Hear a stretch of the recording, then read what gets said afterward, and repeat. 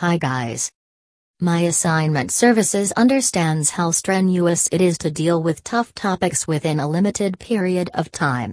But, we are here to provide accounting assignment help for which you can anytime seek free consultation through our online chat to clear your doubts.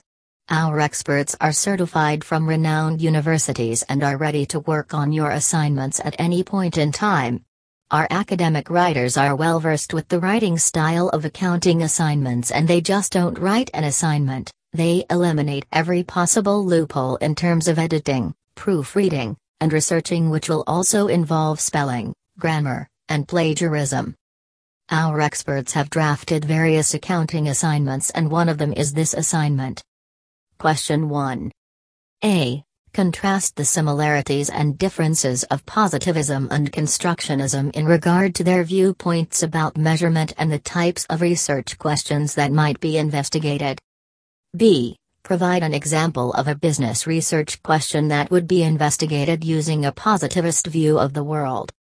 C. Provide an example of a business research question that might be investigated using a constructionist view of the world. Get your full answer to this question. Order now. Listed below are some of the salient features of our accounting assignment help in Australia.